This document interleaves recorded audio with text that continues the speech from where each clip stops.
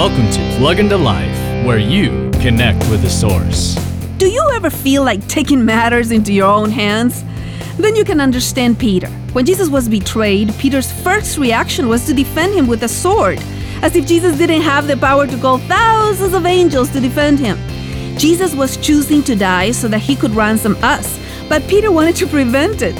So Jesus said to Peter, "Put the sword into the sheath. The cup which the Father has given me, shall I not drink it?" John 18:11. In other words, put your sword away.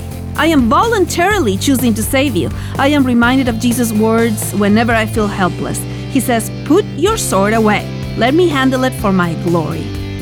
For more insights and resources, plug into Jesus101.tv. That's Jesus101.tv.